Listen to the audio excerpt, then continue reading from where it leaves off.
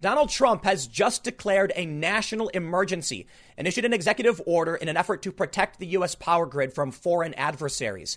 There's a fear that our national security and our economy could be compromised by someone targeting our electrical systems.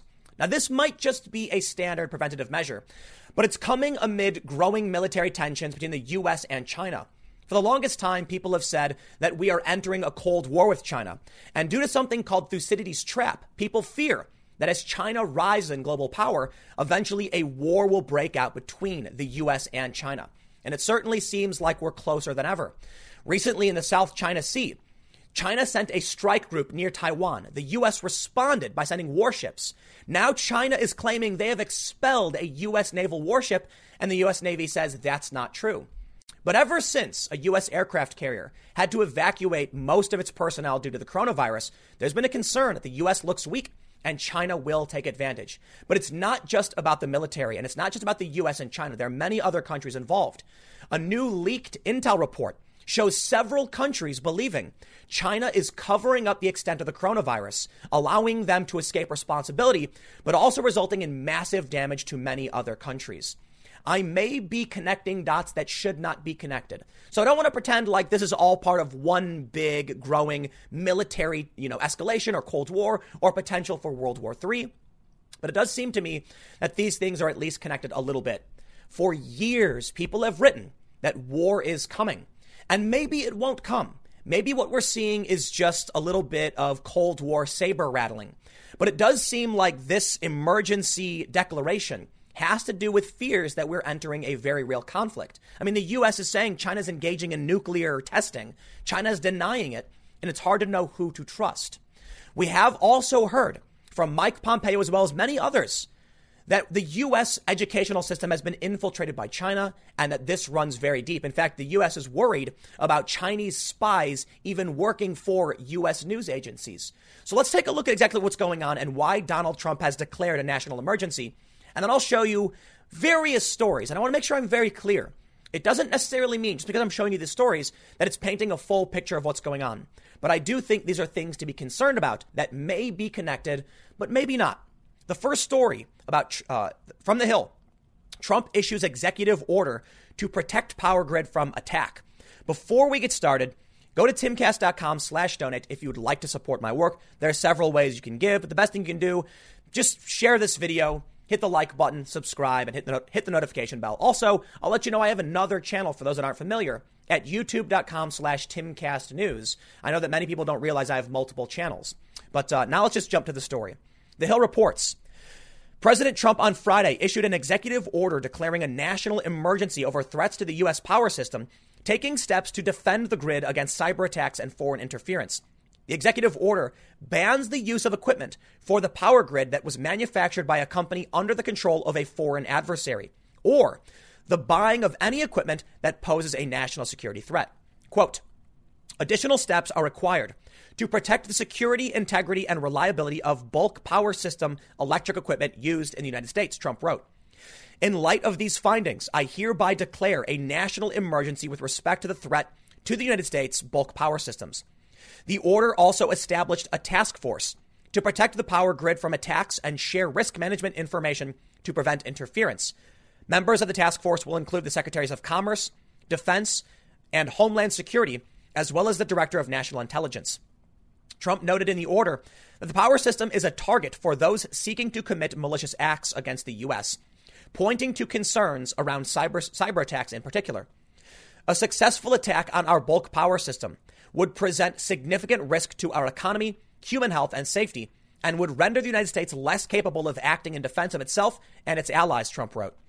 Secretary of Energy Dan Brouillette applauded the executive order, saying in a statement that it would greatly diminish the ability of foreign adversaries to target our critical electrical infrastructure.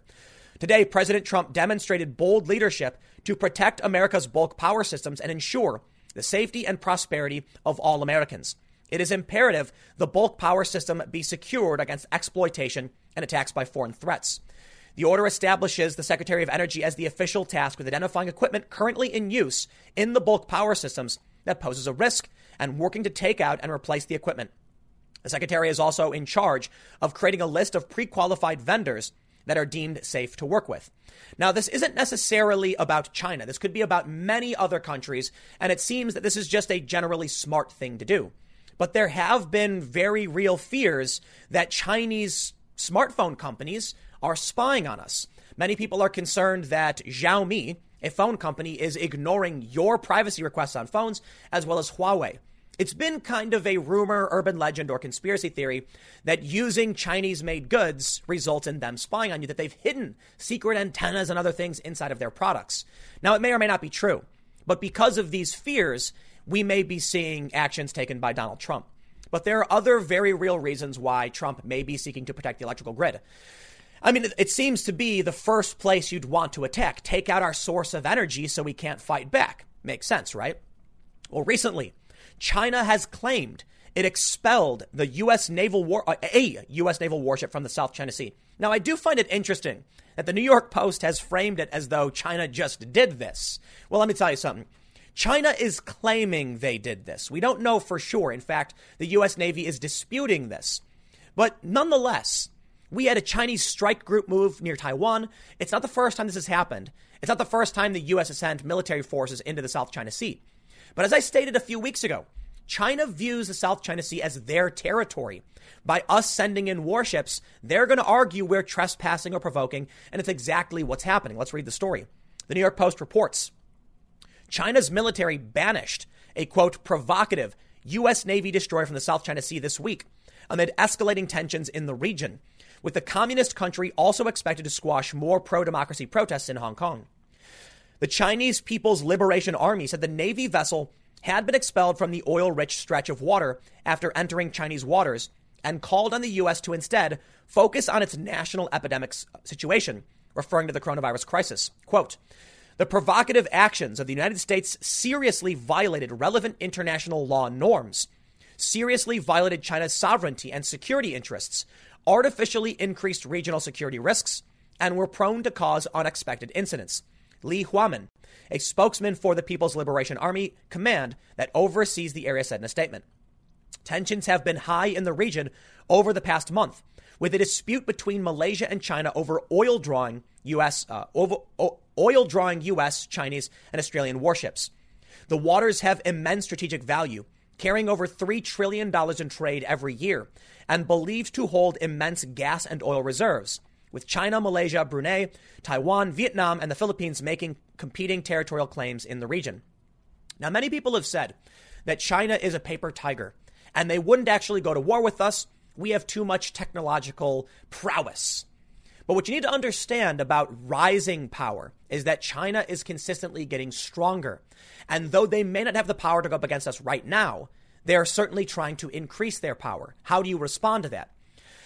I think that if China took action against us, we wouldn't do anything. We'd be very reticent to actually retaliate. Now, on top of all of this, the U.S. has accused China of conducting low-level nuclear test blasts, as if to make everything a whole lot worse. Now, China, of course, is dismissing this, saying it's essentially not true. China dismisses U.S. claim it conducted low-level nuclear tests. Beijing says it is committed to a moratorium on nuclear tests after U.S. claimed China may have conducted secret blasts. Now, there is a lot of context in this escalation and the potential for real international conflict that would be very difficult to get through literally everything. But I have done several segments on this, so make sure you check out the rest of my videos. We have seen Donald Trump order the U.S. Navy to sink Iranian gunboats if they swarm and harass our ships again. We have seen Russian planes, naval planes, jets, I should say, intercepting U.S. reconnaissance jets as well. So there is serious escalation amid various countries right now, notably Venezuela, Iran, China, Russia, the U.S., and NATO. Now, it doesn't necessarily mean there will be war, but there is a growing concern that because of the shutdown in our economies, because of COVID, people are getting worried. I mean, they're withholding food. Tensions are escalating in various ways. Borders are erecting between countries that shouldn't even have borders, like in the Schengen zone. So if a country like France and Germany are going to put up a border between each other, if even in the U.S., New Mexico's Democratic governor shuts down entrance into a city, well, then we are going to see people shoring up their defenses. and this could lead to a serious escalation. Now, over at CNN, they say, despite Trump executive order, meat processing plants struggle to stay open. This is another executive order Donald Trump has taken in the interest of national security. These food processing plants are being shut down due to governmental orders and the COVID-19 epidemic, but it's showing another weakness the U.S. has. And as I just mentioned, many countries are now withholding exports of grains and other foods. In the U.S., we're facing a very serious food shortage. Now, this is kind of an aside. It's not necessarily having to do with military escalation, but I show this to bring up the point of desperation. When a country becomes desperate, doesn't have food, well, they might actually lash out. I don't think it will be the U.S. considering we're extremely wealthy, but even we are in trouble due to the economic shutdown, and perhaps it's a good reason why we should reopen things. But outside of direct military conflict, there is counterintelligence efforts and soft war and Cold War. Fox News reports leaked Western intel dossier reveals how China deceived the world about coronavirus. Most of us know exactly what's going to be in this dossier. That China was withholding this, that they knew about human-human transmission. The World Health Organization gave us misinformation. That's all here. And it's not just the United States anymore. So perhaps many people who are angry with the president can back off a bit, because now we have many other countries joining in to say something similar. Fox says, a research dossier compiled by the so-called Five Eyes Intelligence Alliance states that China intentionally hid or destroyed evidence of the coronavirus outbreak, leading to the loss of tens of thousands of lives around the world. The 15-page document from the intelligence agencies of the US, Canada, the UK, Australia, and New Zealand was obtained by Australia's Saturday Telegraph newspaper and states that China's secrecy amounted to an assault on international transparency. The dossier touches on themes that have been discussed in media reports about the outbreak of the virus, including an initial denial by China that the virus could be transmitted between humans, the silencing or disappearing of doctors who tried to speak up, the destruction of evidence in laboratories, and refusal to provide live samples to international scientists working on a vaccine. Specifically, the file notes that China began censoring news of the virus on search engines and social media beginning December 31st, deleting terms including SARS variation, Wuhan seafood market, and Wuhan unknown pneumonia. 3 days later, on January 3rd, China's National Health Commission ordered virus samples to be either moved to designated testing facilities or destroyed, while simultaneously issuing a no publication order related to the disease.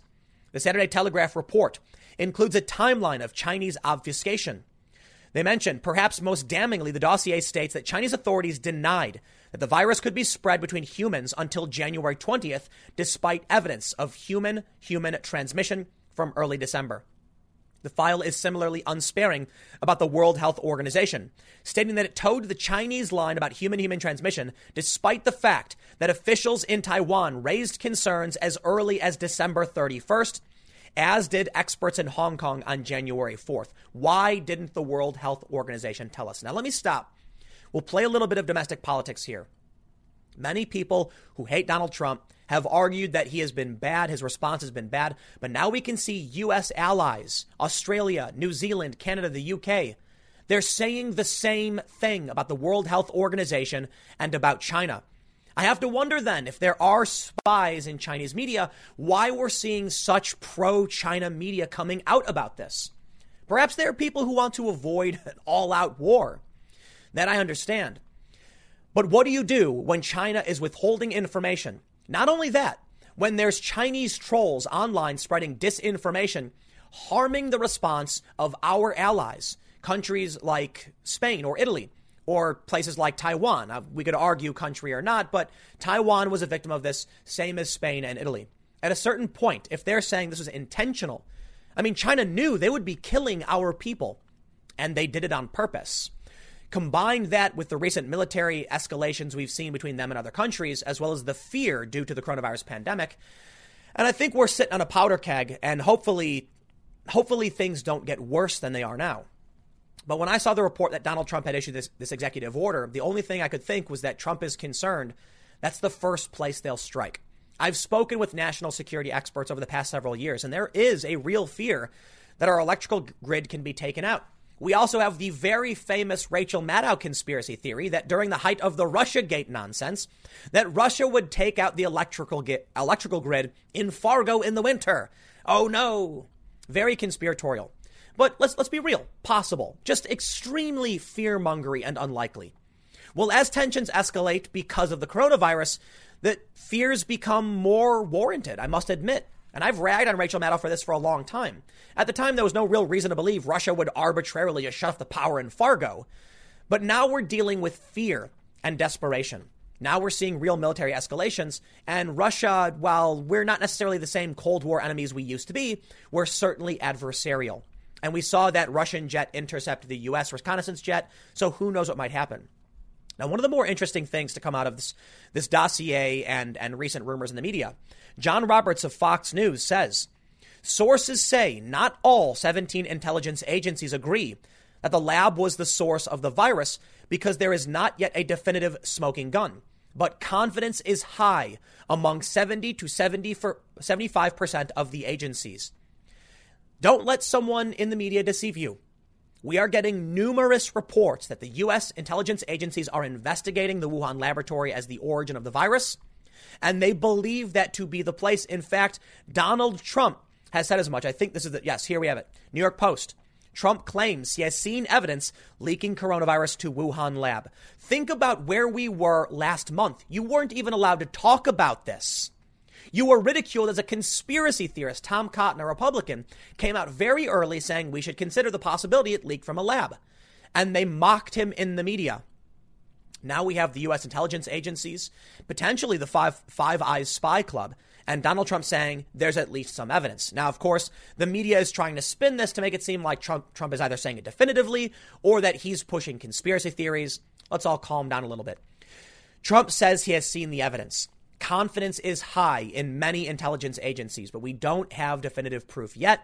It just seems to be the simple solution. And now we're seeing even this interesting story. Chinese lab conducted extensive research on deadly bat viruses, but there is no evidence of an accidental release. The Washington Post entertained the possibility only a few weeks ago, but has typically been against the president.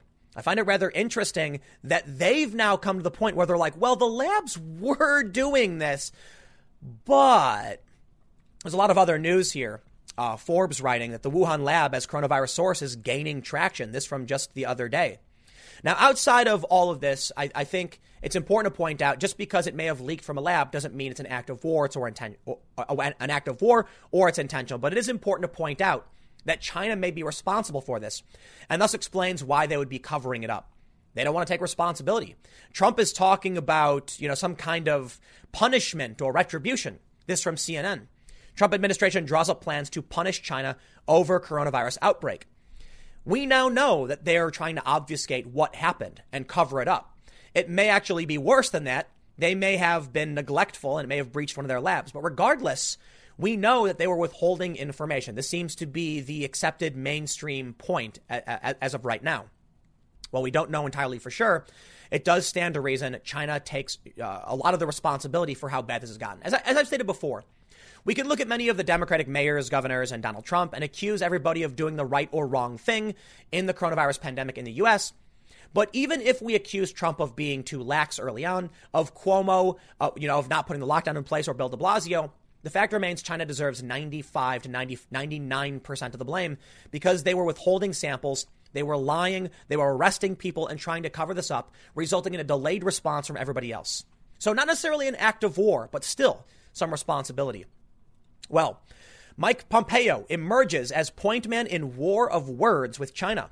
His critics say he's too busy attacking China to coordinate a global response to the pandemic. His supporters say he's holding Beijing to account.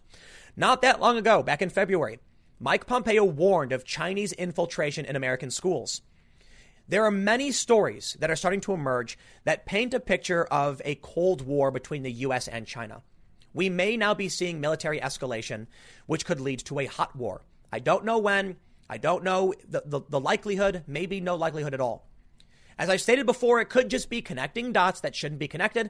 And it could just be that because we're all locked in our houses and kind of bored, we're focused on what may actually be normal. For all we know, these stories happen all the time. We just don't really care about them. But it definitely does seem like things are getting worse, especially with the recent statements from Mike Pompeo, as well as several arrests by the FBI of U.S. academics who were lying about working with China or in on the taking money from China when they weren't supposed to, or, again, lying about it. The South China Morning Post says that the China-U.S. Cold War heats up with coronavirus conspiracy and cover-up charges. Yandan Latu breaks down Beijing's latest broadside at Washington in the context of growing hostility between the world's biggest economic and military powers. This is just from today. I don't know if there'll be war. I don't know if it'll be World War III. I've entertained the possibility. Some people have gotten really mad at me for doing so. Others have said I bring up really good points. The fact remains, I don't know, and neither do you. I will say I have never seen this. I've never seen things in my lifetime this bad. I mean, maybe it's not true because I was alive during the Cold War, but I was like a tiny child who didn't really know much of what was going on, watching the TV and not really understanding it. But now we've got cities being locked down, borders popping up between states. The Schengen zone is in serious trouble. The European Union seems to be in trouble. China is becoming desperate and everyone's economies are taking a hit. People are hoarding food, and there have been real skirmishes, or I shouldn't say skirmish, but real escalation between military powers in various regions, notably Western and Eastern powers. The Cold War is heating up. Does that mean we'll go into a hot war? I honestly don't know. I don't know if we'll end up seeing full-scale war or not. But Trump, Mike Pompeo, the administration, are certainly pointing the finger at China, as are these many other countries like Australia, New Zealand, the UK, etc. I don't know what a modern war would look like. Most people don't. It could be U.S. warships fighting each other. I can't imagine there would be an actual ground war. It could be drones, or everything could just fizzle away. And this could be another video that people look back on and say was sensationalist and was wrong. But let me remind you all in the future watching back that hindsight is 2020. All I see right now is a consistent escalation of tensions. The USS Theodore Roosevelt was infected with COVID. Many people said that by this, the captain of the vessel coming out and saying that, that they needed help, it made us look weak and it was the wrong thing to do. And sure enough, then we saw China do their strike group passage through the South China Sea. Then the U.S. elephant walk occurred in Guam. Then the U.S. pulled its air forces out of Guam over fears China could take them all out in one go. So the U.S. then sends in some warships. It could just be business as usual, international relations and saber rattling. Maybe that's it. Maybe I should leave it there. But keep in mind, Donald Trump did just declare a national emergency, and it could really just be because we are woefully underprepared for conflict as it is. Trump said he wanted to build a wall. We didn't have a good border. We didn't have good border security in the southern border either. It didn't mean we're looking at serious war with anybody on the southern border. What Trump is doing may just be another defensive measure, and it could be nothing. And the reason why I'm stressing that point is I know a lot of people are going to get mad and say nothing's going to happen. Everyone calm down. Possibly. I don't know. I just saw a bunch of stories once again that make me concerned something may happen in the future. So keep that in mind. I'll leave it there. Stick around. The next segment is coming up at youtube.com/TimCastNews at 6 p.m. Thanks for hanging out, and I will see you all then. Joe Biden is now being credibly accused by another woman. This woman, Eva Murray, says that when she was 14 years old, Joe Biden gave her this creepy, gaze up and down at her body and then complimented the well-endowed size of her chest. I'll paraphrase it that way. Apparently she was with her family or something at some political event. Now, this fits a pattern of behavior for Joe Biden. He does these creepy things to young girls and young women, and it's creepy. He's been called out for it. He's had to apologize for it. So when I hear a story like this, I say, yep, sounds like creepy Joe Biden. Now, Eva says it's not just about what he said. It's also about how he said it and like what he was doing. And we all get it. Joe Biden is a creepy, creepy old man. So he's currently facing these allegations from Tara Reade. Those are 27 years old. And these allegations now, or this accusation, which I honestly believe, 12 years old. Again, you know me, not a big fan of these really old accusations. But what we expect to see when these stories come out, a double standard in the media. Them claiming that, it's just Joe being Joe. And that's what they tried doing in the first place. When all of these videos started coming out, it was actually Jon Stewart of The Daily Show who ran a segment called The Audacity of Grope, pointing out how creepy this man is. He's got a problem with touching little girls. I'm not exaggerating. I'm not trying to be funny. This is messed up stuff. I'll try not to swear. But this dude on camera repeatedly stroking and touching little girls inappropriately. It's disgusting what this man does. Now, listen, I understand the argument they made. He's just old man. You know, he's being endearing to the young kids. Yeah, maybe once or twice you want to kiss a baby and shake some hands. I get it. But not what this guy is doing. Watch these videos, man. JoeBiden.info. Watch this stuff. This dude, there's something wrong with him. To hear this story about a 14-year-old girl and to hear what he was saying, it fits the pattern of behavior and it's gross. Now, here's what I don't get. With all of Trump supporters basically in agreement, this dude's a creepo, and the Biden supporters, the Bernie supporters, who also think Joe Biden is a creepo, you'd think this would be an issue to which the left and the right could agree and come together. But there are still some higher profile progressives that won't accept it. And it makes me question what they're really about. Because when you look at some of the more, I'm not going to name anybody, but there are certain individuals that are more honest and act in good faith that are progressive and absolutely will say, oh, yep, Trump supporters are right to call this one out. Now, here's what's really funny about the Joe Biden accusations. First, the double standard seems to be falling apart. The New York Times has now called on the DNC to investigate Tara Reade's allegations. You see, the New York Times tried to defend this man. They really did.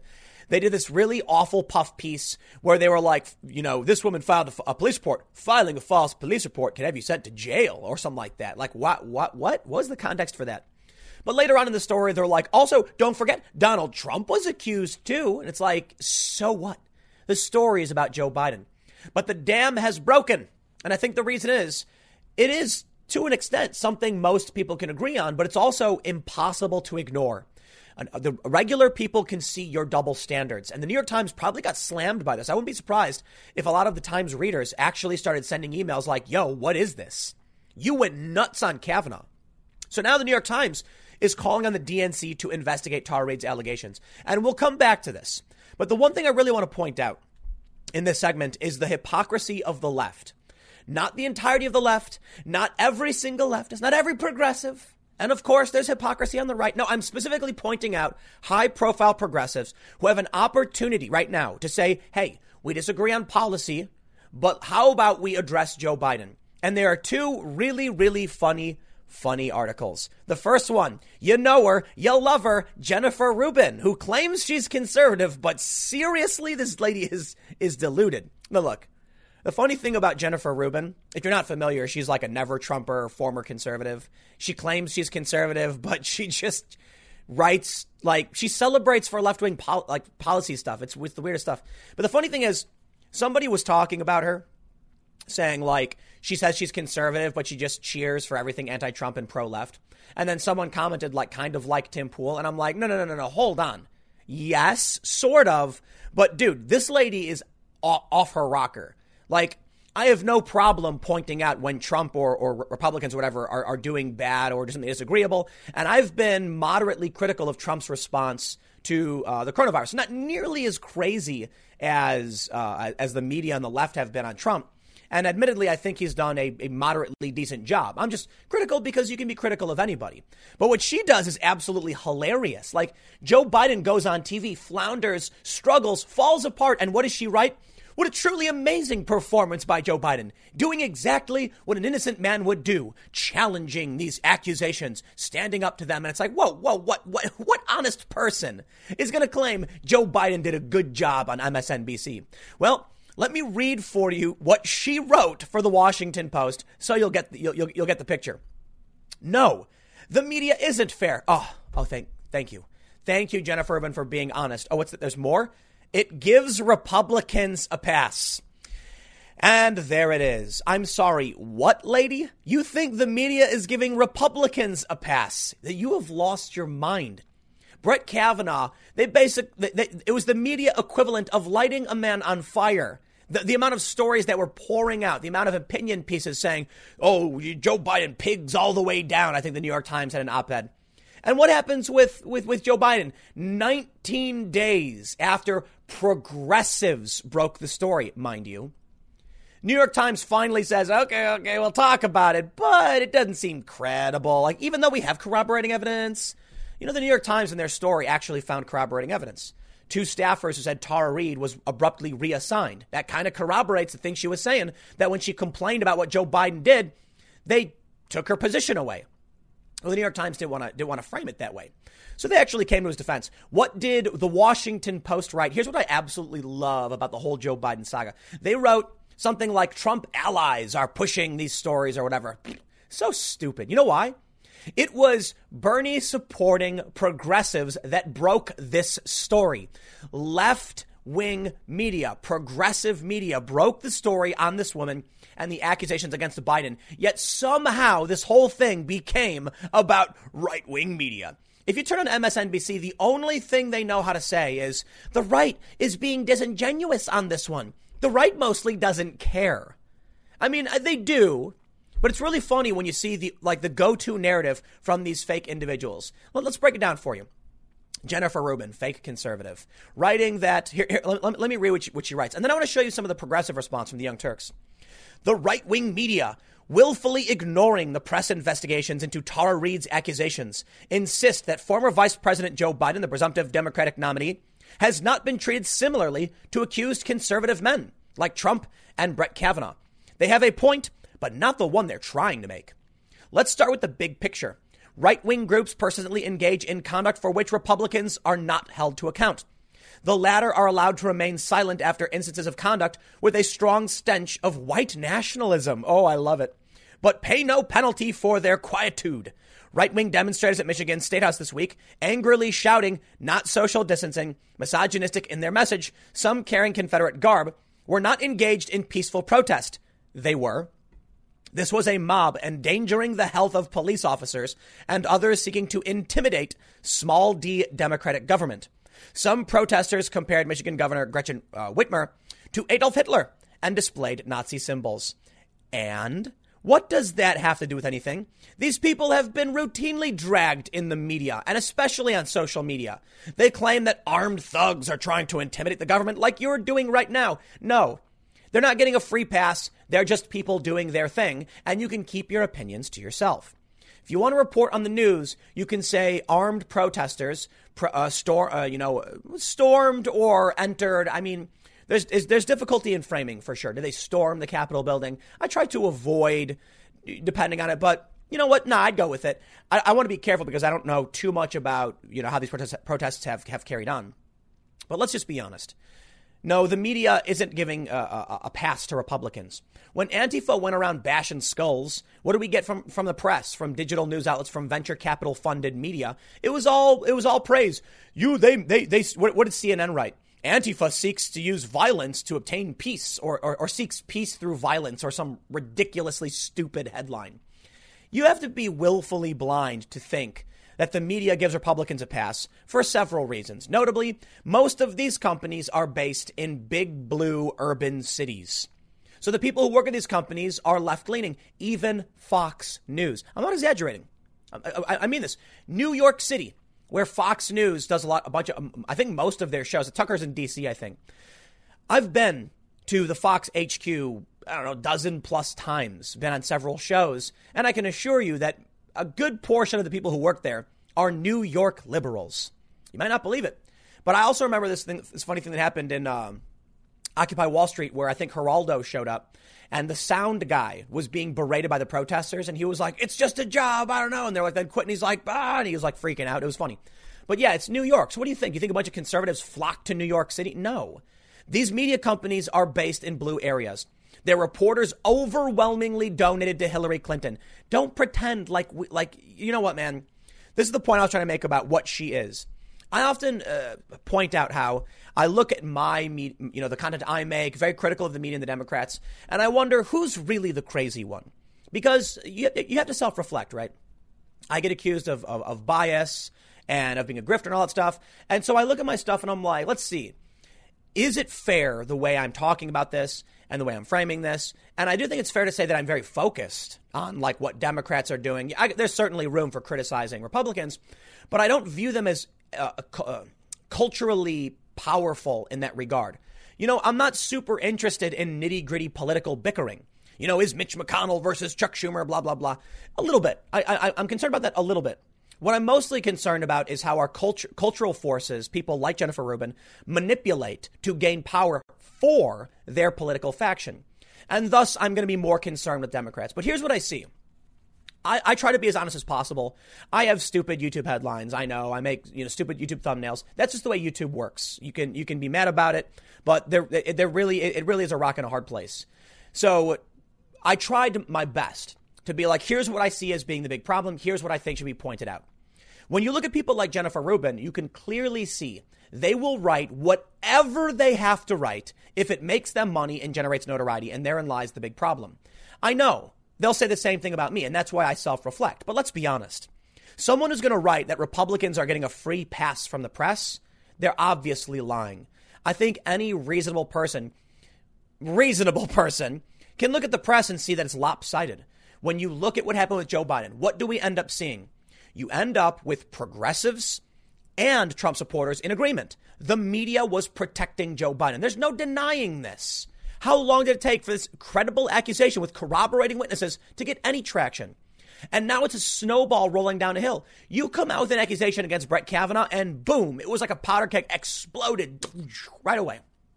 All of a sudden, there were protests. People were banging on the doors of the Supreme Court screaming, let me in. Yeah, that's what happens when a Republican or right-leaning person gets accused. Joe Biden, this dude's been on camera groping and doing creepy things. And where were the protests? Nowhere to be found. And even though the progressives understand Joe Biden's a creep, and even though the Trump supporters understand he's a creep, what do we still get from even some high-profile progressives? This one I absolutely love. Ana Kasparian of the Young Turks. You know what, man? I don't trust the Young Turks. I don't know what their deal is, what they're trying to accomplish. But I think with the Young Turks, you see tribalist media.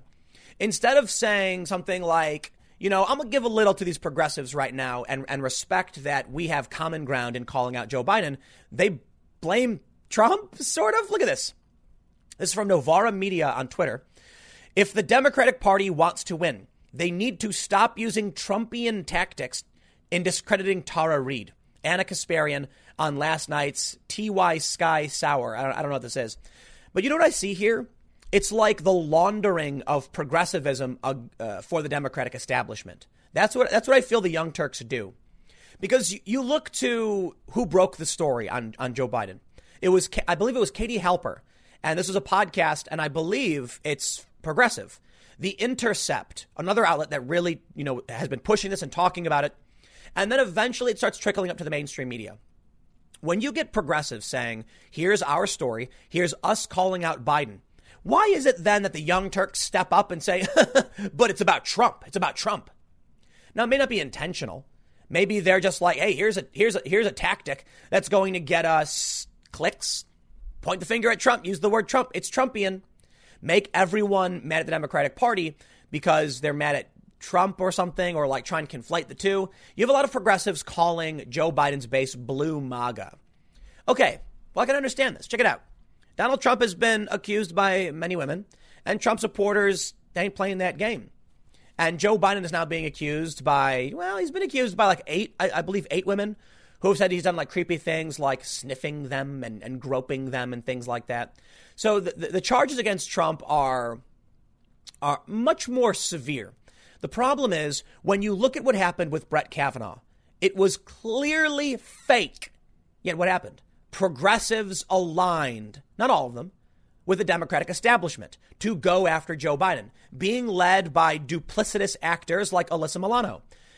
Now, all of a sudden that Joe Biden is being accused, Trump supporters are saying, hey, it's your standard, right? This is the rules you wanted, right? And many still, this is hilarious, many still are saying, and I love this part, that they don't like 30-year-old accusations and they don't believe it. I'll tell you what, man, go on Twitter and you will see some high-profile Trump supporters saying, I do not believe her accusations. They're really old. They're hard to prove because they're being consistent. Yet what do we still get from people like the Young Turks? Nah. The Young Turks is establishment as far as I'm concerned. They are the establishment masquerading as progressives. And look, Cenk Uygur worked for MSNBC for a while. He had his show. I'm not going to get into the full, all that stuff, but He ended up leaving, starting, launching his independent thing, or actually, I think he had this first, then did MSNBC, then came back. And I think he complained about MSNBC holding him back. But when I watch the Young Turks, I just see them as a way to get progressives to believe mainstream ideas. I'll tell you what, you don't got to like Trump at all. But right now, you should be criticizing the Democratic establishment and the media for lying about you. You see, the other thing I can't seem to wrap my head around is that Trump and his supporters have routinely ragged on the fake news, as have I, of course. I think one of the things that influences your view on what's happening in the world is whether or not you trust the media, and I, for the most part, don't. I try to vet most of my sources and do my best, but I should actually take that back. I should say, for the most part, I do trust the media. I use a third-party certification service, but I have to fact check everything. So when I see a claim, I'm very careful. I walk carefully over these stories because I'll tell you what, man. Wait a day after a story comes out. They'll be like, Donald Trump threatened to press the nuke button. It's like, I'm going to wait one day, and then they retract it. So when Trump and his supporters are calling out the fake news, you'd think that you could have the Young Turks being like, Trump was right about the fake news. No, they still attack Trump. It's like, I think the Young Turks has an overlap between establishment, blue MAGA types, whatever you want to call it, and progressives. So they walk a fine line, pretending to be progressive while making sure they don't offend the delicate sensibilities of Biden's base. So they're going to call out Joe Biden. They have no choice. Even the New York Times is now on board, having no choice but to call them out. But the Young Turks have to feign being progressive. It's a very difficult position to be in. Here's what I think. I think right now there's a tremendous opportunity for Trump supporters There's a tremendous opportunity for Bernie supporters. Look, you might not agree with Trump. You might think Trump is a lecherous old man. You might think Trump did all these things that are really nasty, but you got a big group of people saying, you don't like Biden? We'll push your story. We'll embrace this. And that's going to empower you to go after the Democratic establishment. I'm not a big fan of the idea of the enemy of my enemy is my friend, but I'm also not a big fan of not trying to find common ground either. If you want to go after Joe Biden because you think the establishment cheated, because you think he's not qualified, because there's a lot wrong with his campaigns, all you got to do is hold him to the same standard that you held Brett Kavanaugh. And then if Trump supporters step up and say, we don't agree with this tactic, but if you want these standards applied to the Democratic Party, same as you wanted it applied to Kavanaugh, fine, we'll sit back and say, okay, then just take the win. That's what I don't get. By calling it a Trumpian tactic. Oh, come on, dude. It's not Trumpian. It's that they don't agree with your no due process standard. But this is them passing. This is her shuffling it off, trying to make it seem like, it's the Democratic Party is just trying to be Trump. Fine, whatever, man. Y'all had an opportunity. There's a lot of overlap between Trump and the Bernie base. There really is. As much as people might not want to admit it. Trump has even said as much, that Bernie was a trade guy, and that was one of his biggest concerns. But it's about populism. Donald Trump, plays to the populist base of the right, and Bernie Sanders to the populist base of the left. You don't agree. That's always been the case, but you're up against a crony establishment, a press industry that defends the Democratic establishment. You'd think you'd take whatever help you can get. I get it. It's just the Young Turks. It's not everybody. But let me leave you with one final one image. I think there's going to be a lot more that comes out about Joe Biden. Some people have said he was vetted back in 2008 when he was, running for president and then became vice president. And none of these stories came up, so we don't trust them. And that's a really fair point. Same is true for Brett Kavanaugh. We are in a disgusting new era of fake news and smears. But I'll tell you something. People are going to start digging into Joe Biden's closet, and they're going to find a lot of skeletons. I love this comic. I don't know if you've ever seen it. It's some investigators or something saying, let's look in this closet, and behind the door you can see hundreds of skeletons. All right, Joe, we'll see how things pan out for you. But the Democratic Party is now going to get a taste of its own medicine, and it's their own fault. I mean, they embraced this whole Me Too progressive stuff. So that's the other thing about progressives. It's like, dude, the Democrats have been deceiving you, tricking you into supporting their BS, and now they're refusing to uphold your principles. Stop blaming Trump. I'll leave it there. Next segment's coming up at 1 p.m. on this channel. Thanks for hanging out, and I will see you all then. Thousands of anti-shutdown protesters descended on a California town demanding Governor Gavin Newsom open things back up. Between 2,500 and 3,000 anti-lockdown protesters assembled on the boardwalk at Huntington Beach Friday. And Huntington Beach, as far as I can tell right now, is a Republican +4 district. Not surprising. We're seeing a very, very weird, strange tribal view of what's going on with the COVID-19 pandemic. Some of the worst hit locations in the country, democratically controlled cities.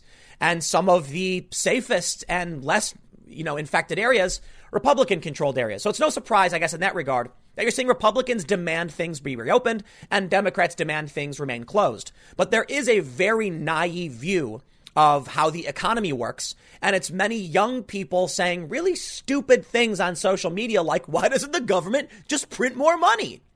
But it's not just about these dense urban populations. We have this protest, which I want to show you first. There's actually a lot going on. Just the other day, we heard that the governor of New Mexico, a Democrat, has shut down all roads leading to the town of Gallup due to a coronavirus outbreak. Recently, I actually just got back the other day driving across the country from the East Coast to the West Coast and back around 2,700 miles each direction.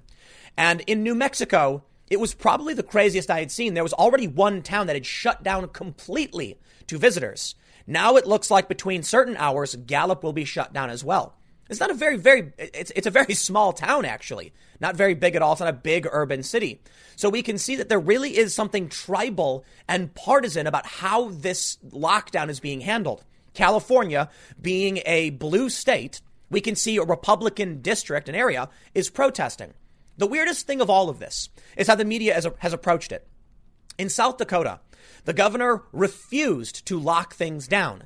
And all of a sudden, the media started popping up with these, South Dakota is the new hotspot, despite all of these new cases. South Dakota, oh man, what are they doing? And then nothing happened. I mean, look, some meat factories in South Dakota had shut down, but it really seems like the media was calling out South Dakota on purpose for not locking things down, even though South Dakota is not an outlier at all when tracking coronavirus numbers. So in the end, we can see something that's very obvious to most of us. The media is biased, but a very, very strange approach to how to deal with this thing. Now, look, South Dakota didn't lock down and everything has turned out fine so far. I mean, for the most part, many other states have it much worse. Like Utah has it worse than South Dakota. I'll pull up the numbers. So I want to take a look at what's going on because, look, initially, I saw this story about the protests and I thought it was really interesting to see thousands of people coming out being like, we're not going to remain locked down. And then to see the Democrats take this approach where in New York City, they're actually like hunting people down, chasing after funeral vehicles and arresting people, targeting the Jewish community. In this story we have from the Daily Mail, New York City Mayor Bill de Blasio orders 1,000 cops to find people who gather to enjoy the weekend's warm weather. What? It's the weirdest thing. Now, I get it. New York City is the epicenter for basically the world right now. And it's partly their fault for encouraging people to go out when we already saw the warning signs. And I think it's fair to say we all, no one really knew what to expect. So I'll give them that much. And New York is ridiculously dense population wise. So I'll tell you what, in some areas, I think it makes sense to have these kinds of lockdowns. But I think Bill de Blasio he's ignoring what he wants, doing what he wants. He went out and enjoyed the warm weather the other day. Why would he then order people to be fined? You see, it's rules for thee, but not for me. But let's take a look at what's going on with this protest first. There's a lot to get through, so maybe I can do my best and get through as much as I can. The Daily Mail says thousands of anti-lockdown protesters stood off with mounted police Friday as they assembled on the boardwalk at Huntington Beach, angered by California Governor Gavin Newsom's order to close the beaches and called for an end to the coronavirus shutdown. Governor Newsom acted to close state and local beaches in Orange County to residents from Friday morning after disturbing images showed thousands flocking to the sands last weekend, ignoring the state's stay-at-home order because people don't care anymore. This is the craziest thing to me. Like, at what point do the Democrats realize what they're doing is unpopular? Look, I get it. The polls show most people think we should remain closed. Well, how do you respond to all of these people saying they don't care and going out and going to the beach? Well, they respond with an authoritarian lockdown, and in turn, you get mass protest. The rally was one of many held in at least 10 states across the U.S. on Friday in anger over the extended lockdowns. Thousands in cities including New York City, Los Angeles, Chicago, Raleigh, Columbus gathered at city halls and state houses to demand freedom after weeks of being forced to stay home. Yet the media would tell you it was only right-wingers and gun-toting extremists storming the Capitol in Michigan. No, I assure you that the surfer dudes are not staunch Republicans. They're wearing board shorts and like silly little sun hats or fishing hats. Yeah, they're regular people who live in these areas. They tend to be lefty. Now, you got to understand, a California Republican is different from like an Alabama Republican.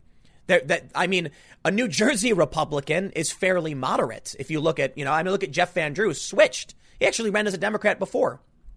When you have places in California protesting you, New York City and LA, it's not just right wingers. That's, of course, what they want to show you because it's the Democratic governors who are enforcing these authoritarian lockdowns. And maybe maybe it's just tribal. Maybe it's them saying, well, if the Democrats want it, I want to get reelected, so I'm going to do this. It could also be exploitation. Some people are concerned that the Democratic governors and other Democrats are trying to maintain a shutdown and the fear so they can push forward with mail-in voting, which would be pretty bad for Republicans. But let's read more. The closure announcement triggered criticism at Huntington Beach in particular, as between 2,500 and 3,000 people gathered a block from the beach Friday to voice their anger. Sheriff Don Barnes of Orange County said his department would not actively seek to arrest people on beaches, according to the LA Times, as protesters were seen being pushed back by a line of police on horses. Many who have been stuck inside for weeks criticized Newsom for policing the population and mocked him for trying to be an all-powerful leader as police on horseback kept the crowds in line. The crowds ignored social distancing guidelines and failed to wear masks. Most were seen carrying American flags as they led raucous chants in a much larger protest than the one gathered in the same area 2 weeks before. Here we can see a bunch of photos. And yes, many of them do seem to be Trump supporters and conservatives for sure. But I think it's fair to point out, if you've seen the videos, there are people who on the beaches getting arguing with cops and stuff. And they don't look like conservatives. I mean, look, conservatives can surf too, but I mean, they don't. I'm willing to bet you got a mixed bunch here. Probably leans right for a lot of obvious reasons, tribal reasons, but I'm willing to bet you got a mixed bunch. People saying open churches, we the people, etc. It's my right to work. Facts, not fear. Gadsden flags, open our beaches. Surfing is not a crime. Newsom is a kook. This is amazing. So we have a video here too. So look, you get it. There have been a bunch of protests going on, but here's what I want to show you. I want to show you something really weird. Governor closes all roads leading into New Mexico, grappling with coronavirus outbreak. It's a small town. I don't know. What do they say? 1,000 cases, has reported 1,000 positive cases of COVID-19, more than 30% of the state's total positive COVID cases. The spread of this virus in McKinley County is frightful, and it shows that physical distancing has not occurred and is not occurring. The virus is running amok there. It must be stopped, and stricter measures are necessary. All right. Are stricter measures necessary? Let's take a look at some news. The Washington Post, April 13th. South Dakota's governor resisted ordering people to stay home. Now it has one of the nation's largest coronavirus hotspots. Oh, heavens me. Okay, let's operate under the presumption that the Washington Post is correct. And on April 13th, South Dakota had one of the nation's largest hotspots. Put a pin in that. We'll get to it. Here's another story from NBC News. This one from April 15th. South Dakota Governor Noem, who opposed stay-home order, now faces coronavirus hotspot. The Republican under fire for not taking bolder action insists things are under control. Now, they say, NBC News on April 15th, that South Dakota was facing a hotspot. Again, put a pin in that because we're going to come back to this. The point I'm making now by showing you these stories. Here's one from April 15th. South Dakota Republican governor still refuses to order lockdown despite its Chinese-owned Smithfield meatpacking plant becoming the top coronavirus hotspot in America. And cases trebling to more than 1,000 a week. The top coronavirus hotspot in America. You heard it here from the Daily Mail. Well, it's been a couple weeks. Do you think the media and the tribalists are going to regret saying all of those things? The answer is yes, because the total hospitalizations for South Dakota is relatively low. Not the lowest in the country, but considering the media was going after the Republican governor, and considering now that according to Johns Hopkins University of Medicine, cumulative hospitalizations by state, South Dakota, 179 as of today. Hotspot, you say. But New Hampshire is worse.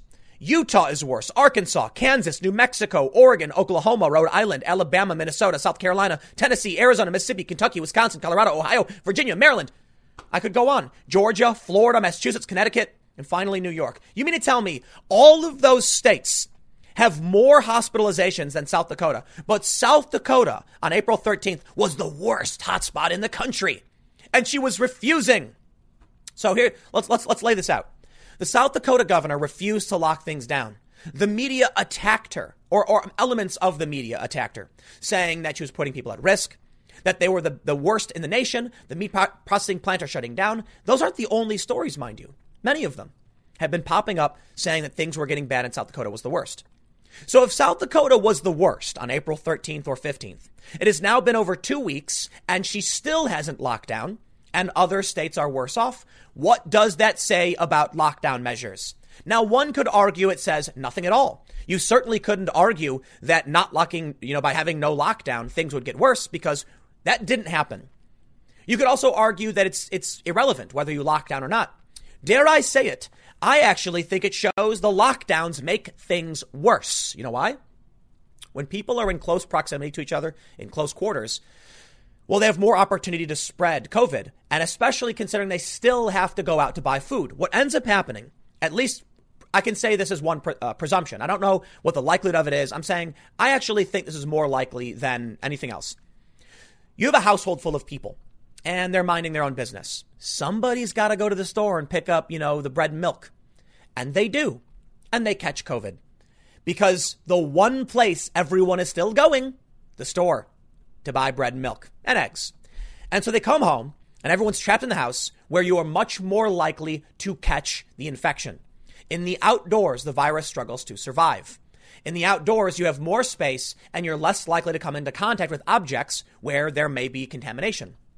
But inside, you have much less space, meaning somebody coughs, somebody talks, the moisture, the particles, they go on the wall a few feet in front of you, and then you walk by later, brush it, maybe don't realize, and you catch this.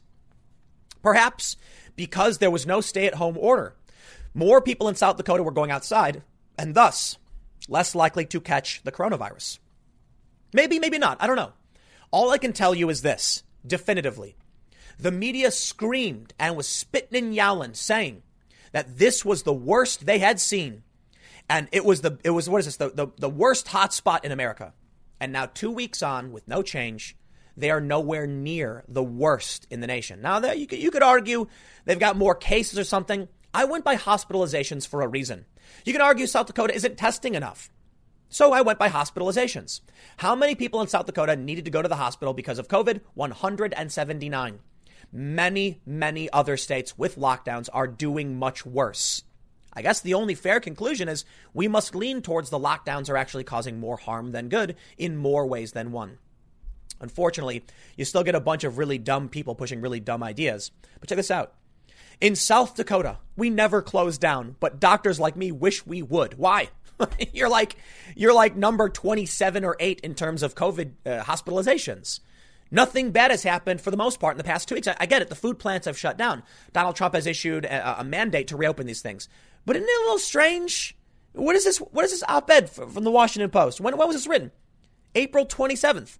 You wish we would. The coronavirus is here and we may not be ready for it. Yet 2 weeks on, nothing. Look, I think the coronavirus is really, really bad. I think the lockdown orders made sense at the time. And I think now we're starting to realize this cure may actually have, it may have outstayed its welcome. It made sense for a short period. We flattened the curve. We're seeing it even in New York. Doesn't it now make sense to slowly start reopening things? I'd say so. But for some reason, you still see people saying no. Well, I'll tell you what. Now what do we get? On April 28th, they held a parade for their Republican governor. You folks made my day. South Dakota governor thrown parade after rejecting coronavirus lockdown. They were proven right. What more do you want? Let me throw it to this beautiful viral meme that has been going around for a while to explain the problem with the ongoing shutdown. Now, first and foremost, we got to take this thing seriously. We are seeing many people lose their lives. Pay attention to it. But I think now, even in the media, the facade is starting to break. And I'm not trying to pretend like this thing was a hoax or anything. Absolutely not. That's silly. What I do think we're seeing is that the projections seem to have been very overestimated. The social lockdown, you can easily just say, worked like a charm. But at this point, it's not doing anything for us. At this point, it may make more sense now to slowly start reopening things. But but instead of, getting into the nitty gritty of, what should we have done? Hindsight is 20/20, man. I think we saw a problem, we didn't understand, and we said better safe than sorry, especially looking at Italy when the army came in to carry out bodies. And we're still seeing mass graves dug in other countries and even in New York City. So I think locking down made sense for the time it did. Now, for many reasons, we need to slowly start reopening. Now, of course, I think it's still possible that in places like New York, if they ease up, on the restrictions, you will see many, many more cases and it can be devastating. But the devastation to the economy is now reaching critical mass and people aren't sitting still. If the government loses the confidence of the people, it will get a lot worse. But I bring you now to the silly, naive socialist view. Why, friends, this is called late-stage capitalism. It is a subreddit mocking capitalism, but it's become a caricature of what it's supposed to be. You absolutely can mock capitalism, talking about silly things where, we just make jobs for the sake of having jobs so that someone could get access to money. I mean, socialists have the same problem. But there are things you can mock in capitalism. Laissez-faire capitalism, I'm not a big fan. Socialism, not a big fan either. I think we need a little bit of both. But take a look at this post that's been going viral. This woman says, y'all really would rather reopen the country and kill millions instead of just demanding a debt rent freeze and temporary UBI till we're in the clear? Y'all simping so hard for capitalism, you're protesting to let your nana, peepaw, and all your compromised friends die so you can return to your SE middle management corporate job like some beta cuck for the oligarchs. Lil Dick energy, she says. This is what they really think. This is a problem with an uneducated country. This is why journalism is so important and why getting people access to good information is so important. Unfortunately, they don't. These people just maybe it's just because people want to be in tribes. They don't really care about what is or isn't. I don't care about your tribe. I don't care about, Trump saying liberate. I'm talking about what's practical. Here we can see that South Dakota didn't lock down and they're doing aight. OK, let me explain something to you. You can't just print money and then freeze everything and think people will be able to eat, because the people who make the food you eat have to also get paid, also pay rent, also pay taxes. It's like they don't understand the concept of production. Yet this is the late stage capitalism subreddit where they're talking about Karl Marx and presumably are socialists. I don't want to accuse them all of being socialists because I think it's fair to mock late stage capitalism whether you're a socialist or not. You can be for mixed economies and some regulation. Simping so hard for capitalism. Protesting to let your nana, peepaw, and compromised friends die. Of course they're not, you morons. You know what? It's kids, man. It's the scary thing is the people who never grow up. And it's kind of like, I wonder if it's kind of, when I was on the Joe Rogan podcast, we were talking about aliens and stuff and about the domestication of humans I brought up. That wolves are fiercely, they hunt in the pack. They're more independent. They know where their place is in the hierarchy, things like that. But then dogs are like perpetual baby wolves. We've bred them to be that way. And I wonder if there's some similarity here where these people are just everything is provided to me always. I just sit here and, wag my tail and someone puts the food bowl in front of me. Is that what you think? The dog, it really does remind me of this dynamic where it's the dog has no idea where the food comes from. All the dog knows is that you walk in, you put the food down, and the dog gets to eat. Whereas the wolf, the hunter, knows you have to go and get the food or you don't eat. So I view this as kind of pure privilege. Domestication is an analogy. I'm not saying literally they're domesticated people. I'm saying when you grow up in a big city and everything is just there and you have no idea how the system works, you're naturally just people are so dumb. The government will just give you money and then you'll have food. It's and where does the food come from? Oh, I don't know, the store. And where does the food in the store come from? What do you mean? Well, who brings the food to the store? It comes on a truck. Where does that come from? I don't know, a food plant. And where do they get the materials to make the food? These people have no idea how this stuff works, do they? The longer we're shut down, the more we risk starvation. But they don't read the news. The UN has warned us 130 million people are going to starve unless we reopen things. So yeah, I think the lockdown did what it needed to do. And now we have no choice but to get back to work. Instead, what's going on in California? Oh, I'm going to lock things down. What's happening in Michigan? The state legislator says we're not extending the lockdown. And Governor Whitmer goes, I'm going to do it anyway. Yeah, at a certain point, you have to say, no, you're insane. You're tyrannical. This is the reason we have the system we do. Because when an anti-science moron like Governor Whitmer ignores the warnings from the UN, ignores the data from the CDC and Johns Hopkins, and then says, we just must remain locked down because we're scared, that's anti-science. And now you've got some dictatorial moron locking things down, risking everyone's lives because she's a tribalist dictator. I don't know. Whatever you want to call it. The best part about it is they don't realize it. Elon Musk tweeted, freedom, liberate, all the stuff. And now what do we get on Reddit? They're all like, he's so anti-science. Why would he pay attention to the science? Like, dude, you're not even reading the updates from Johns Hopkins University. The CDC is you're not even looking at the studies that have come out showing the mortality rate is lower. We have the science. You're just ignoring it. Yeah, I'm not surprised, though. The people who tend to think that there's infinite number of genders don't understand science and then think they're the ones on the side of science. They're not. I'll leave it there. Stick around. Next segment's coming up at 4 p.m. at youtube.com/Timcast. That is my main channel, and I will see you all then. The U.S. women's soccer team has long been fighting for equal pay. And as it turns out, they actually had it kind of better than the men. And because of that, a federal judge has dismissed the overwhelming majority of their equal pay lawsuit. As it turns out, I'm not going to bury the lead on you, they actually had favorable terms that they chose, that they negotiated. And the judge basically said, you asked for these things in your contract. You can't now come back and say it's unfair that you got what you asked for. See, the women wanted guarantees, which means they get money no matter what happens, whereas the men play more on like the better they do, the more they get kind of system.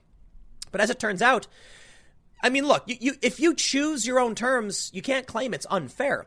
Well, the good news for these women is they're getting they're getting an ally in the fight, one they probably don't want right now. And it's Joe Biden trying to seem like he's fighting for women, especially considering he was just accused again by another woman.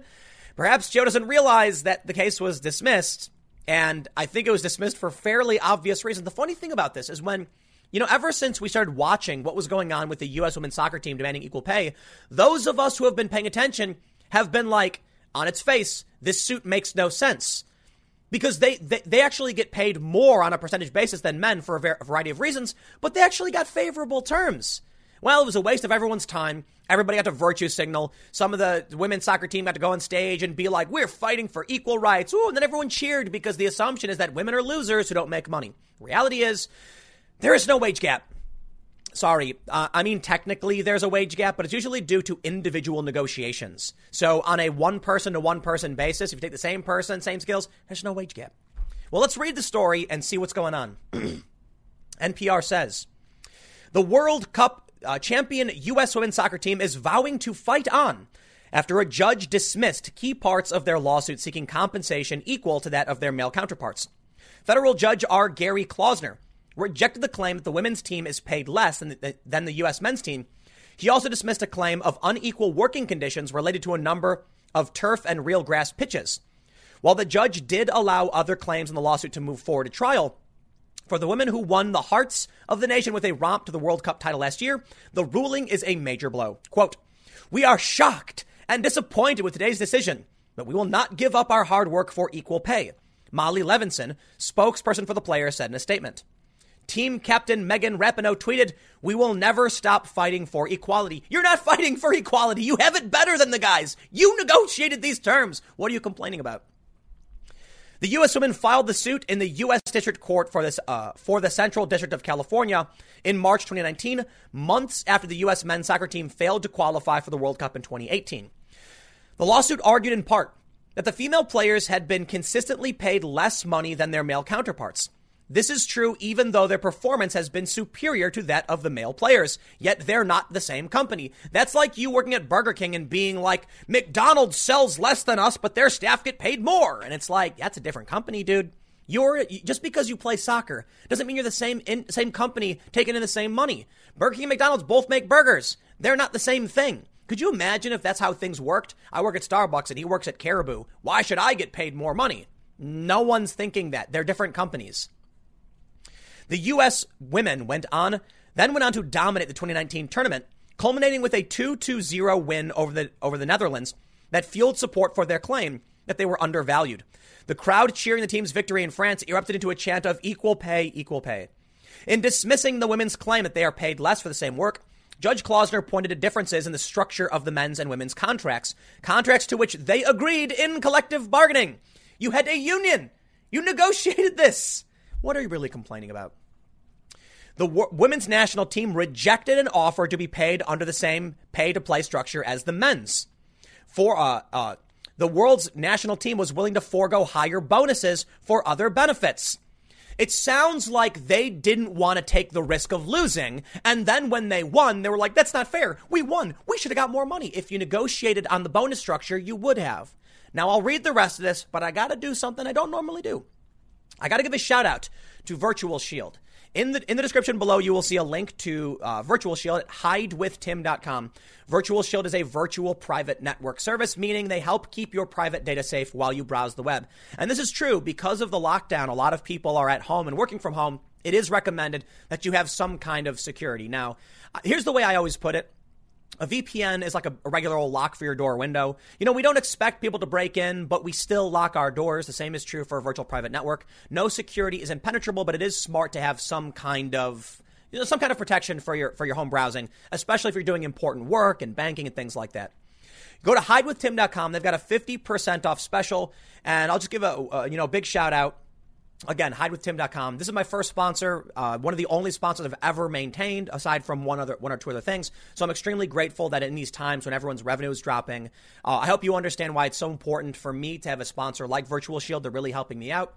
And I hope you realize it's important that you also take your security seriously. So again, hidewithtim.com. But let's get back to what the judge said. They were willing to forego higher bonuses for other benefits, such as greater base compensation and the guarantee of a higher number of contracted players. Accordingly, plaintiffs cannot now retroactively deem their CBA worse than the men's national team. CBA by reference to what they would have made had they been paid under the men's pay-to-play structure when they themselves rejected such a structure. Boom. They didn't want to risk it. The men did want to risk it. It's really funny how this works out, right? The men said, we want to get a bonus if we win. And then they lost. And the women said, we don't want the bonus. We want a guarantee. And then they won. Now they're angry about it. Yeah, that's called buyer's remorse, not a pay gap.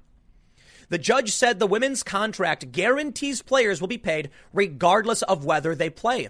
The men are paid if they are called into camp to play and then participate in a match. On this point, Klausner said the plaintiff's statements were insufficient to establish a genuine dispute. After Klausner's ruling Friday, Levinson promised that the women will appeal and press on. We have learned that there are tremendous obstacles to change, she said. We know that it takes bravery and courage and perseverance to stand up to them. For its part, U.S. Soccer expressed hope for a less acrimonious future. We look forward to working with the women's national team to chart a positive path forward to grow the game. We are committed to continuing that work to ensure our women's national team remains the best in the world and sets the standard for women's soccer. A trial for the remaining portions of the lawsuit, which include allegations of differences in men's and women's travel and hotel accommodations, is set to begin in June. The other issue, again, just because you play soccer doesn't mean you're in the same company. Now, I get it. You can argue it's under a similar umbrella, and there's the complexities to this I don't completely understand. But it's also true that the men probably bring in more money. I mean, how many people, I'm not trying to be mean or anything, but I've personal experience with women's sports, particularly with skateboarding. And I'll tell you this, they don't sell as much. If your company doesn't make that much money, how can they compensate you? What are they supposed to do? Take the money from the men's side and then subsidize what you're doing? It's really funny because I saw some graphic recently, like that's how taxes work. that women pay substantially less in taxes. Think about the equal pay gap argument that men get paid more than women. If that's true, that means that women are paying less in taxes than men are. How is that fair? Perhaps men should pay less in taxes so they pay an equal amount to women. Or perhaps women should pay more in taxes. How about that? Women pay more in taxes so that, no, I get it. I'm being a bit facetious. The idea is if women and men are paid the exact same, they get, they pay the exact same taxes. But the other issue brought up is that women consume more public benefits than men do, in which case men are contributing more to the system than women are. The system actually seems kind of balanced if you look at it that way. Well, anyway, Joe Biden coming to the defense as if they needed or wanted creepy creepin' Joe to come up and join the fray. After judges ruling against women's soccer, Joe Biden demands soccer pay women team equally. All right. I demand McDonald's pay the same wage as the Burger King across the street. You see how this doesn't quite make sense? Maybe you don't. Joe Biden tweeted his support for the women's team to keep moving forward in the wake of the ruling, saying, to the U.S. women's national team, don't give up this fight. This is not over yet. What do you mean don't give up? They chose their pay structure. What do you mean don't give up? They're actually paid in a better, more favorable terms than men in a certain capacity. Could you imagine being on the men's team and they're like, all right, we're going to go play this game. Not you. Now you don't get paid. Congratulations. That's your contract. Could you imagine if the dudes were like, it's not fair. The women get paid for every game. Why don't we? I'm suing for equal pay. It doesn't make sense. You know what? Here's what we need. To all the men on the men's national team who didn't get called into play and thus didn't get paid, please, can you complain that it's not fair that all of the women got paid and you didn't, thus proving the women are paid more? Think about it. Where are these dudes? They could easily come out and say, we didn't get paid anything and we're on the team. It's not fair. But the women are all getting guarantees. Yeah, it has nothing to do with equal pay. It has to do with whether or not you agree to the terms of the contract. All in all, it always seems like this will always end up with some kind of argument for communism. I know, it's a little bit out there, but no, think about it. The only way to really rectify equal pay between races and genders is for the government to just be like, everybody gets the same amount no matter what. Well, that's ridiculous. If the women's team doesn't bring in the money, how can you pay them the same as the men if the men bring in the money? And it's not even the argument here. You could argue that they're getting paid better than the men. Here's how it usually works out. A small handful of top dudes make a ton of money, and then you have a bunch of women all making a base rate, and then you have a bunch of dudes making no money. So who's really winning out on this one? It all just comes down to what you want to risk in your contracts. So Joe Biden, please move on. There's no fight here. The fight is between them and their contract, not a lawsuit because they're not getting paid equally. He says to U.S. soccer, equal pay now, or else when I'm president, you can go elsewhere for World Cup funding. All right. I'm going to resist this one. Joe Biden, you're not going to be president. You know what? No, I don't want to say that because you never know. But I will always end by saying if Joe Biden wins, I will laugh a hearty laugh. Maybe he will be president. I really doubt it. But thanks for your support on a non-issue, Joe Biden. I'll leave it there. I got a couple more segments coming up for you in a few minutes. Stick around and I will see you all shortly. The foundation is cracking. Chris Hayes of MSNBC reported on the Tara Reade allegations against Joe Biden, and boy, did he get torn up for it. Hashtag Fire Chris Hayes goes viral, and now Chris Hayes is responding to it, saying that the most disquieting thing was the group of people who were attacking Tara Reade's character.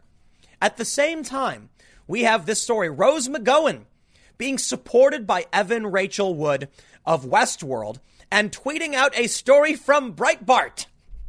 Rose McGowan, famous feminist leader who just came out saying the Democrats and the media are a cult, is now apparently reading Breitbart.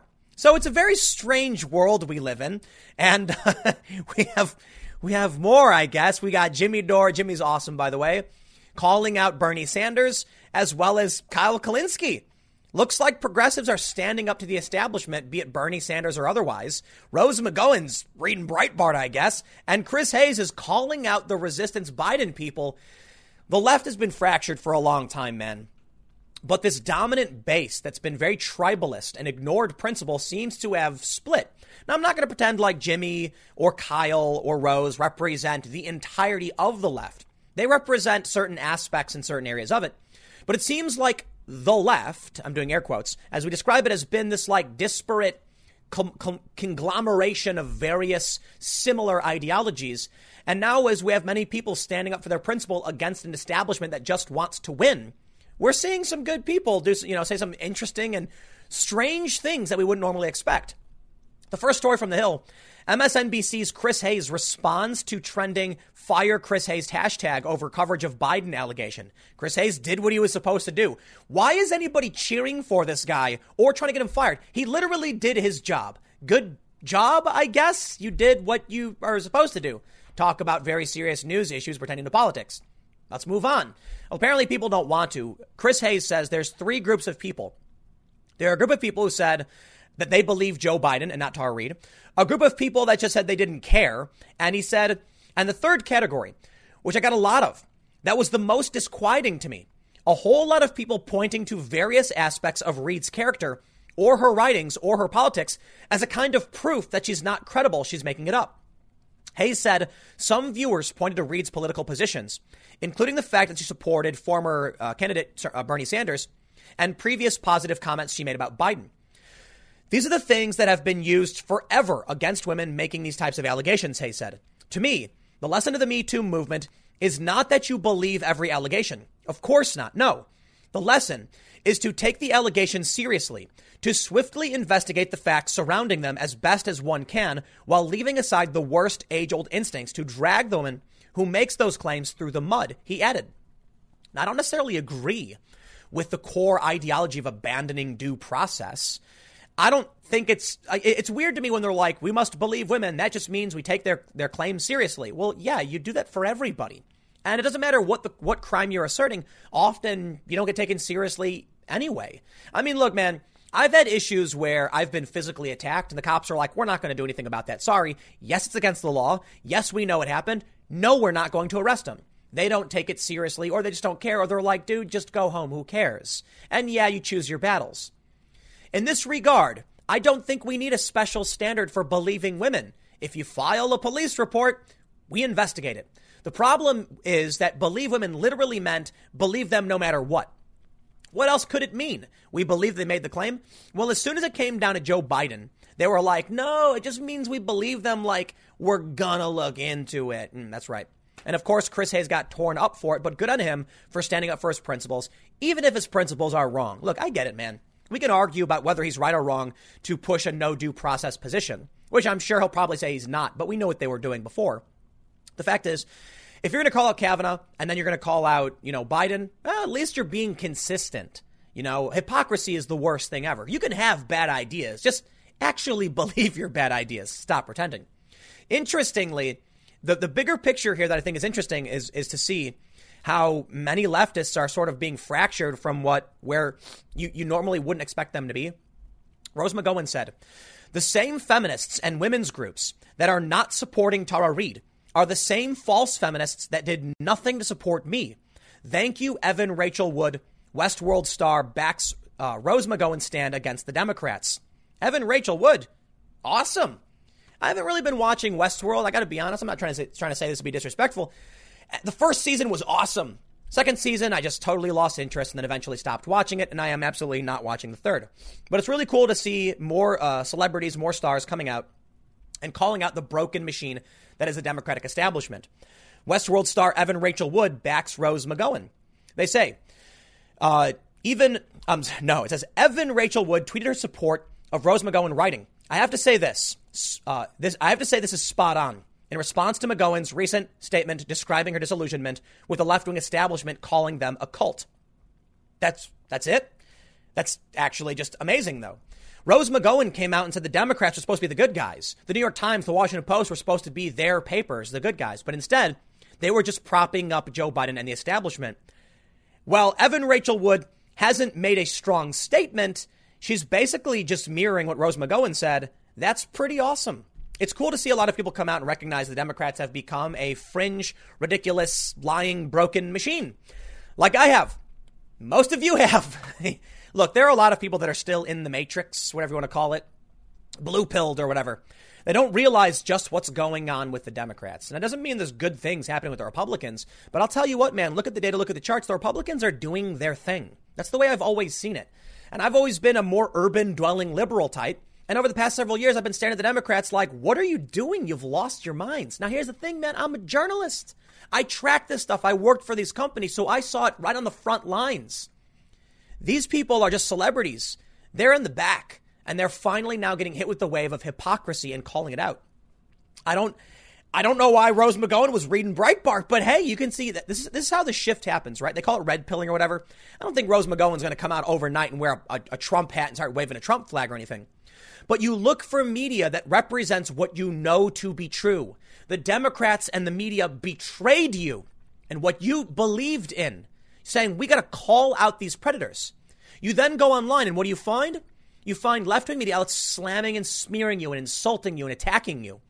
But then you see a fair article from Breitbart and you're like, wait a minute, this story is correct and those stories are false. The other stories, you know, they're lying about you. I've seen it over and over again. NBC, Deadline, they've all lied about me. Vice has lied about me twice in two different directions. It made no sense.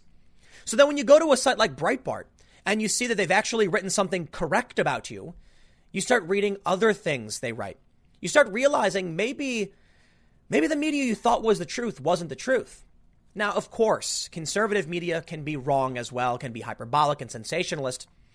But I'll tell you what, man, I've been doing a ton of fact checking and research. And I'll tell you this, mainstream media tends to be wrong a whole lot. Conservative media tends to be right substantially more often, but don't let them confuse you with these small fringe blogs that are wrong nearly all the time. There is an overlap between some anti-establishment ideologies, which includes conservatives and conspiracy theorists. And just because some conservatives may overlap, or I'm sorry, some conspiracy people may be conservative, doesn't mean that the establishment conservative sites have no credibility. In fact, they have typically good credibility and tend to be correct. When you look at what's going on with these VC-funded leftist outlets, they're just after money, man.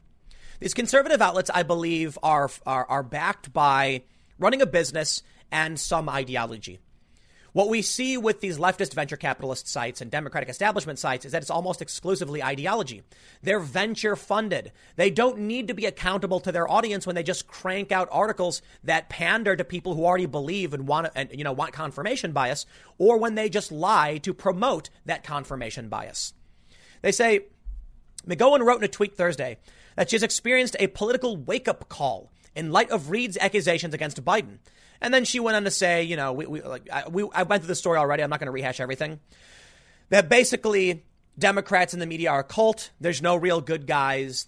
She thought they was on the right side. I think it's funny because Elon Musk tweeted something about opening up the economy and someone tweeted at him, Elon, don't go to the dark side. We need you. Oh, the dark side, is it? Saving lives, following the science. That's how blind these people are. Now, I'm not going to get into the full gist of like the Jimmy Dore, Kyle Kulinski thing. I just brought them up to point out that even when it comes to people who are supporting Bernie Sanders, they're quick to call him out as joining the establishment, same as anybody. Now, look, I think Jimmy and Kyle are both good people, so I'm sure there are a bunch of faux progressives that are not being principled. People like Alyssa Milano that pretend to be all about it, but then backtrack for the establishment at a moment's notice. And people like the Young Turks as well, of which I believe Kyle has done, he did the Justice Democrats with Cenk Uygur. But Jimmy's legit. He calls them out all day and night. You guys check them out. I get a lot of flack because I'm always shouting out the lefty channels, Jimmy and like Kyle. So I'll mention Stick, Sex, and Hammer, Crowder. That'll be my balancing for you. Anyway, look, I don't know ultimately what this means. I thought it was interesting that Chris Hayes responded to this and called out these hypocrites, and that Evan Rachel Wood and Rose McGowan, maybe this is a good sign. The culture war is being won by the right. And I don't mean conservatives or right-wingers. It's just what we call the colloquial right. They're calling it a conservative movement, but it includes liberals and independents and people like me and the intellectual dark web. Certainly not everybody in that is conservative, but we do oppose this weird fake hypocrisy. I'm glad to see people coming out, even Chris Hayes, and calling out the disquieting nature of these people who just want to attack the character of this woman. But I'll leave it there. I don't know what it means. Whatever. Maybe it means nothing. I got one more segment coming up for you in a few minutes. Stick around, and I will see you all shortly. The left likes to say that snitches get stitches. And when it comes to the police, they say, don't cross the thin blue line. Basically, these are words that mean you should not call out your own side when they do something wrong. The activists warn you that if you rat on them, they'll injure you with lacerations, I guess. Now, the police thing is usually like you're not supposed to do it. It's taboo and people get mad at you. But over here in the milquetoast moderate aisle, we don't really have anything where we threaten someone for doing something. But I will say in the kind of the journalistic sense of things, if you snitch, stand by your snitching and don't cry about it.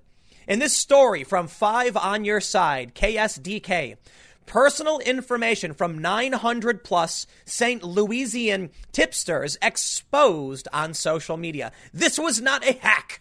It was not a breach. My understanding is that this is sunshine laws, meaning the public documents submitted where you were trying to rat on your neighbors are publicly available to everyone. So when you ratted on your neighbors, they are now able to see that it was you who ratted on them, and they get to be mad at you. Maybe instead of being upset that your information got leaked, you just stop snitching on people who are engaging in constitutionally protected behaviors, and you get off your high horse and stop being all high and mighty. Well, I got a funny thing for you. We'll read this. But the first thing I want to point out, unsurprisingly, it tends to be Democrats. Just the News says, Dems more likely than Republicans to report neighbors during pandemic. They mention, this is a huge partisan difference, Rasmussen said. By a 44% to 31% margin, a plurality of Democrats would turn in their neighbors. By a 60% to 25% margin, Republicans would not. Independents are evenly divided. Other data I've released shows that a plurality of Republicans now believe the worst of the pandemic is behind us. Democrats strongly disagree. Well, apparently then, Democrats, in their fear and panic, have begun snitching on their neighbors. And perhaps they didn't realize that public documents belong to the public and everyone gets to find out. Documents with the names of people who reported stay-at-home violations are being shared online. One tipster said she won't count on the county's help again. This is actually from April 24th. A spree of social media posts this week warn that St. Louis County released the information it got from people who reported businesses in violation of the stay-at-home order. The document, released in response to a sunshine law request, included names and contact information of the people making the reports. In their messages, some asked for anonymity. Aw, poor babies. You wanted to snitch, but you didn't want anyone to find out, huh? Posts and comments in response to the document invited retaliation against the people who utilized the county's inbox for tips about non-essential businesses that stayed open. The I-Team's PJ Randhawa talked with a woman whose tip was among those released. Patricia asked that we not use her last name because she fears what someone might do with the information in that document. We're in a society where doing what's right doesn't always get rewarded, she said. Patricia has lupus. 2 other people in her house have autoimmune issues. We have to be extra careful because we won't have the strength to fight this, she said. I saw a lot of businesses that were non-essential that were open and had lines outside. Parking lots filled as if the order didn't matter to them. And that was kind of frustrating. And so you got mad and said, Karen, that you would like to shut down their businesses. You know what we should do? We got to start calling these women Karen more often because apparently it really, really triggers them. So Karen asked, and look, you know what? If she doesn't want anyone to know her real name, I'm just going to call her Karen then. How about that? Tips flood in after county asks for help. What Patricia did is exactly what St. Louis County intended when it established 2 ways for people to submit tips on non-compliant businesses. County government announced the creation of an online form and dedicated email address for those tips in the last week of March. In a little over a week, those channels received more than 900 tips from the public. The released documents show. Among the complaints are employees and their family members asking for anonymity because they feared backlash from employers. Now that kind of sucks. If your job is threatening you and trying to make you come in when you're not supposed to, yeah, that I can understand. Look, ultimately, that's not the same as someone snitching on their neighbor. That's you filing a workplace grievance. And if your information gets released, that's unfortunate because they might retaliate now. The online form some of them used warned the tips they submitted could become public records. So now you got no excuse, right? Everybody knew it was going to happen. A disclaimer that form submitters had to acknowledge before sending says, I have been advised that this form and any other communication may be considered an open record pursuant to the Sunshine Law, Chapter 610 RSMO, St. Louis County. RSMO, St. Louis County may be required to release this form as well as other communications as a matter of law upon request by any member of the public, including the media. Patricia, aka Karen, said she never expected it to end up on Facebook, posted by someone whose motive seemed to be revenge. Why are you snitching on your neighbors? Of course they're going to get mad at you. The Facebook post headlined said, here you go. The gallery of snitches, busybodies, and employees who rat out their own neighbors and employers over this panic-demic. A person whose Facebook profile is named Jared Tosh told the I-Team that he posted the documents knowing that there might be consequences for the people named within. Quote, if they are worried about retaliation, they should have read the fine print which stated their tips would be open to public record subject to a sunshine request and should not have submitted tips in that manner to begin with. I released the info in an attempt to discourage such behavior in the future. Tosh declined a phone or video interview. When asked how he felt about the possibility that someone who reported a business might lose their job, Tosh wrote, I'd call it poetic justice, instant karma, a dose of their own medicine. What goes around comes around. They are now experiencing the same pain that they themselves helped to inflict on those they filed complaints against. Woo! Dude's getting spicy talking about karma. That's exactly the attitude that has Patricia concerned now. Is Karen worried? I'm only worried about COVID. Or she said, I'm not only worried about COVID. I'm worried about someone showing up at my door, showing up at my workplace, or me getting fired for doing what is right. If it was right, would people really want to retaliate against you for doing it? Perhaps so. Perhaps so, yes. But it's not right. And that's why this person, unrelated, released the information, because most people think you shouldn't be a snitch on your neighbors. Now, listen, I don't agree with the idea of snitches getting stitches. I think people should hold other people accountable in their own communities for doing things that are wrong. But you need to know where the line is. If somebody went out with a brick and smashed someone over the head, yeah, you call the police about that. If someone implements an unconstitutional order and someone else is minding their own business, you might as well mind your own business and stop snitching on your neighbors to the government. How it got to your newsfeed, St. Louis County told the I-Team that it released the information to a broadcast journalist in response to a Sunshine Law request. Jared Tosh wrote in the original Facebook post that he had filed a Sunshine Law request for the documents, but later stated that he reposted them from a different group that published them first. It was the media, man. It was journalism. Congratulations. The Missouri Sunshine Law gives the public and media the right to request records made or received by any public agency, with some exceptions. Among those exceptions is a clause allowing tips to municipal hotlines about abuse and wrongdoing to be withheld. But the county's review of the request found no reason to withhold information about who sent the tips. The St. Louis County Executive Director of Communications, Doug Moore, wrote, in this particular instance, our county's counselor office consulted with the Attorney General's office on releasing the list of those who had filed complaints against county businesses. We were told all the information was public and we should not redact except for HIPAA information.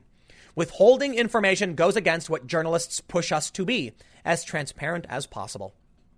Moore also mentioned that the county is working to be more transparent following the consent order between the county, blah, blah, blah. Okay, I think we get the point on this one. I'm going to wrap it up just taking a look at the partisan nature of the issue. I'm curious if the people who were getting their information released were actually Democrats or probably just random old people, uninitiated, someone dumb enough and amoral enough to go ratting on someone minding their own business. They mentioned during its White House coronavirus task force briefings, officials have encouraged Americans to limit social gatherings to under 10 people, with the CDC stating its coronavirus guidelines at a substantial level of community transmission. It is recommended to cancel mass gatherings of any size.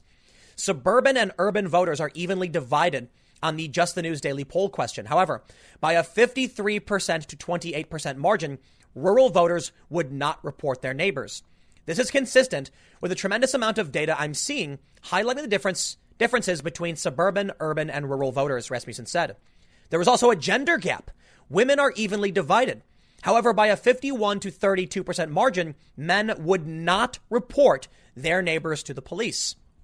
So it seems like women are more likely than men to snitch on you. Women are also more likely than men to be Democrats. And people who are Democrats are more likely to snitch on you. So there seems to be like some kind of overlap here in whatever these factions are. Now, I got to say, man, based on the data and all this stuff, it sounds like the Republican Party is going to be all dudes and the Democratic Party is going to be all women at some point. I know I'm kind of kidding. But let me tell you something. There's a big difference between calling out legitimate crimes that hurt people. There's something else when you have panic, speculation, and people minding their own business. Non-violent offenses versus violent offenses. Now, some on the left have argued, but if you're going out with COVID, you're going to risk other people's lives. Then you just don't go out. It's complicated. I got to tell you what. There's no real easy way to decide where that moral line is. So I'll put it this way.